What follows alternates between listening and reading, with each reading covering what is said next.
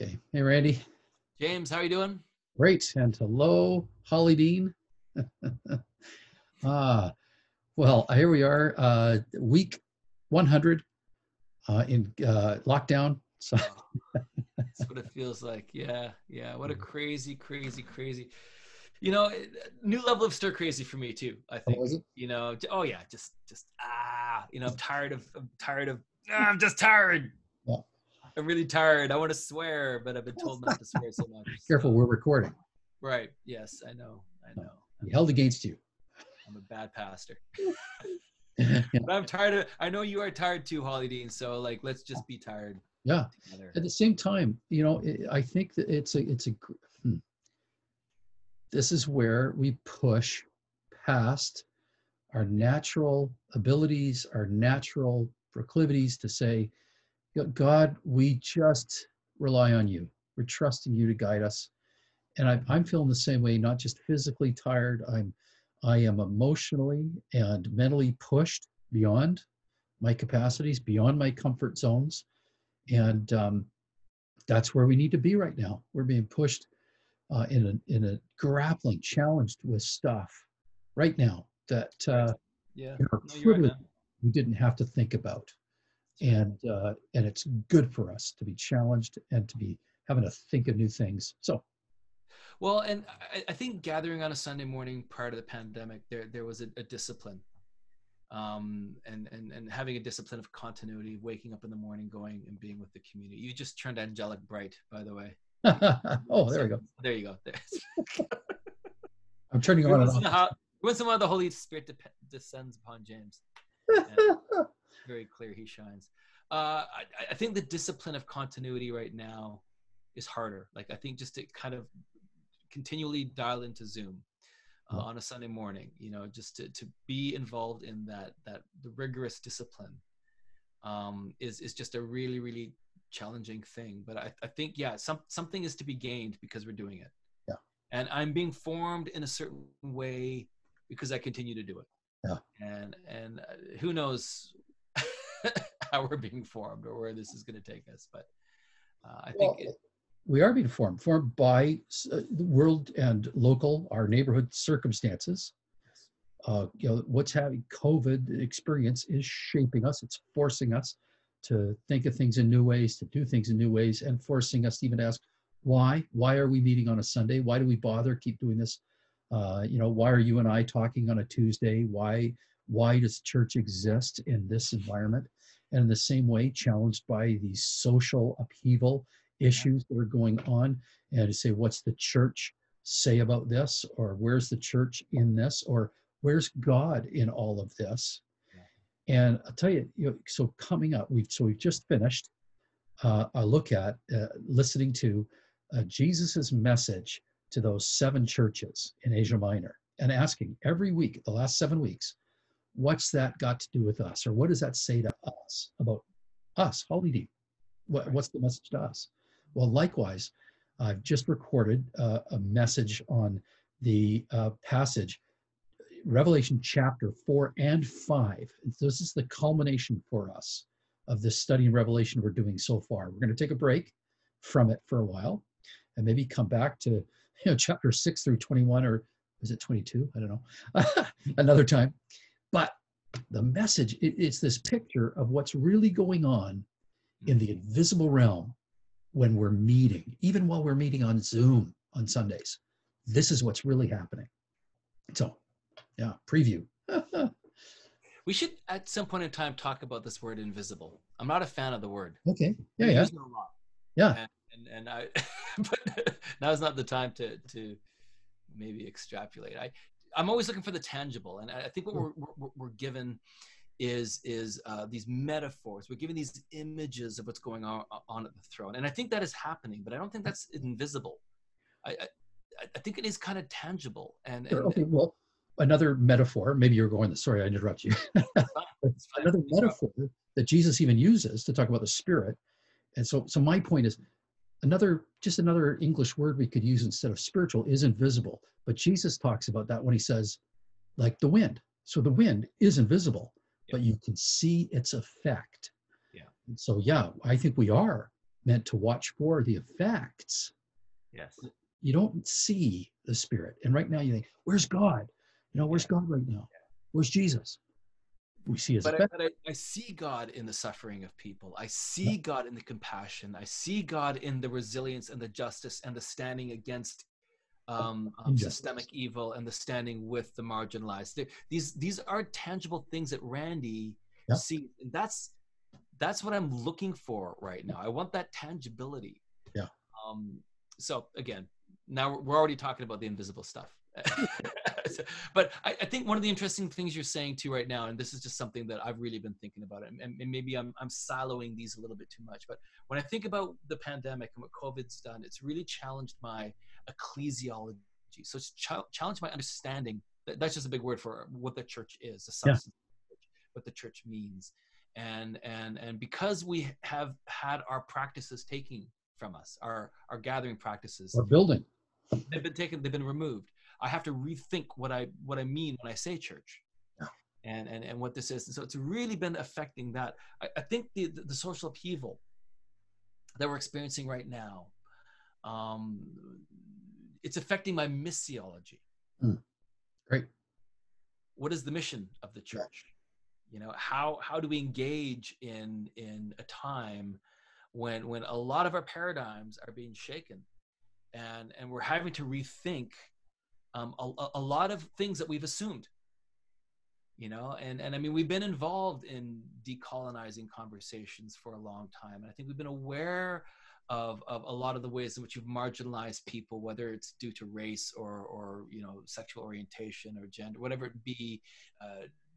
We've been cognizant of these things, but they've really it's become much more acute. Yeah. Lately, and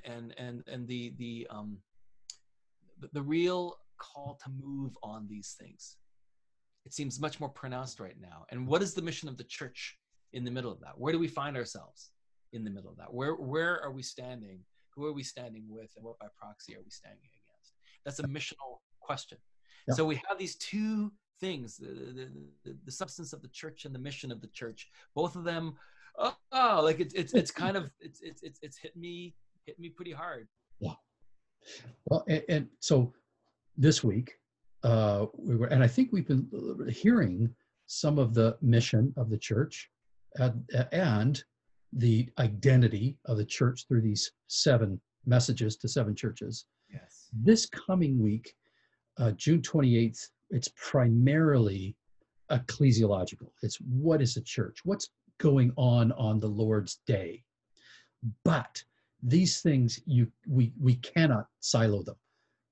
We always going to say, well, and the good benediction is, well, but if that's true, what John or Jesus is saying about church, well then what does it mean to live as if that's true out in our neighborhood? So it does have that. What are we embodying? Yeah. Like what is the what is the worship? What is the what does it mean? What are we saying? What are we declaring when we gather? Yeah. We're declaring a new kingdom. And we are to be the social reality of that new kingdom. Yeah. And what does it look like after we gather, even on Zoom?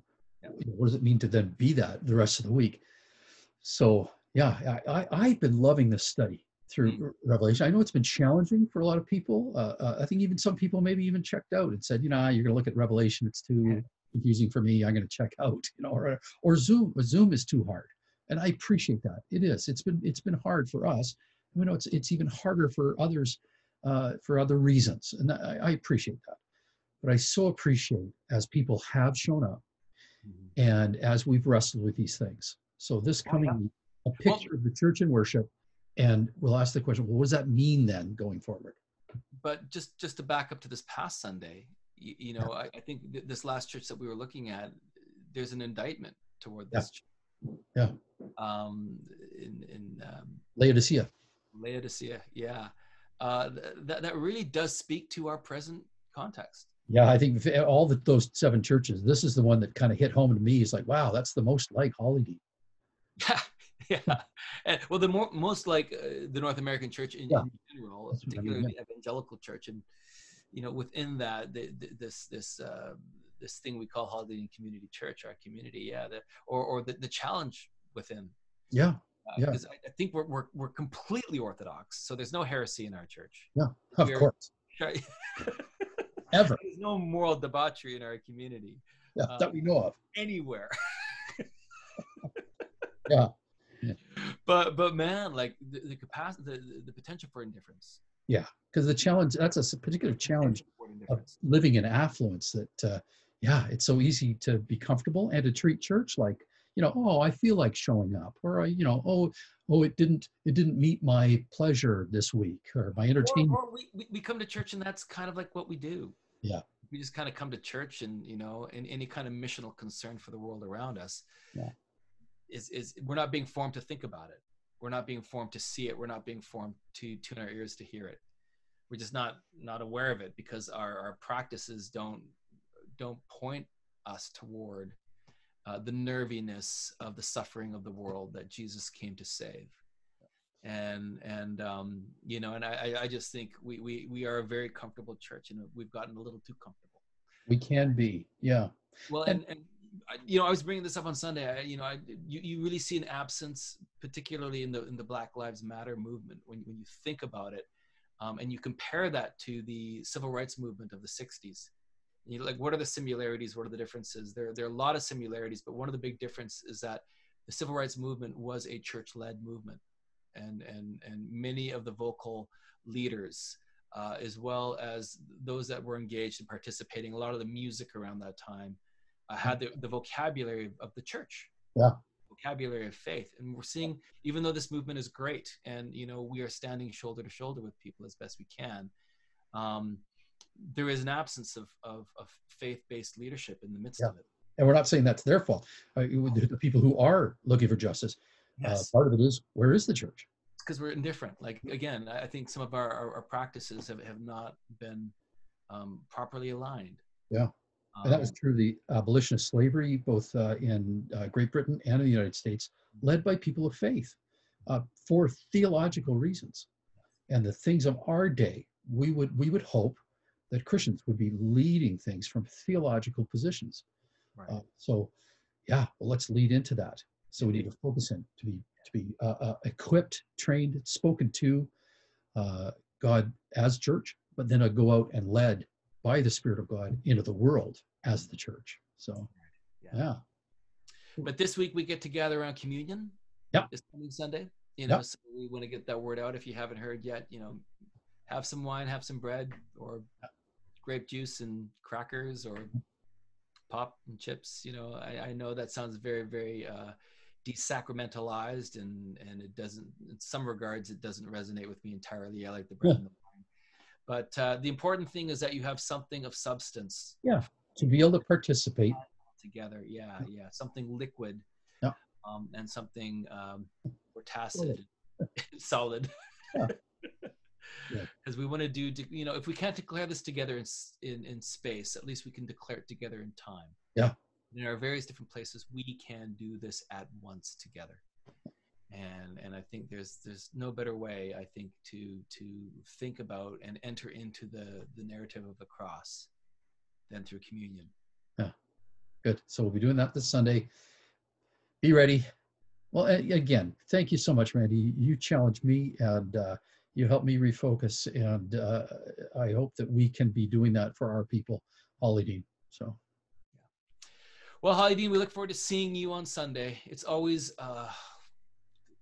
don't like the screen, but love the community. Yes. Don't love the screen, but love the faces on the screen. Yeah. Don't love the sound system, but love to hear your voices, just sharing with one another. It does my soul. It's like balm. It just does a lot of good to me to see your faces and hear. Yep. Amen. We can do that again. Yeah. Amen. Thanks, Randy. Thanks, James. We'll talk soon. See you soon. Where does that go?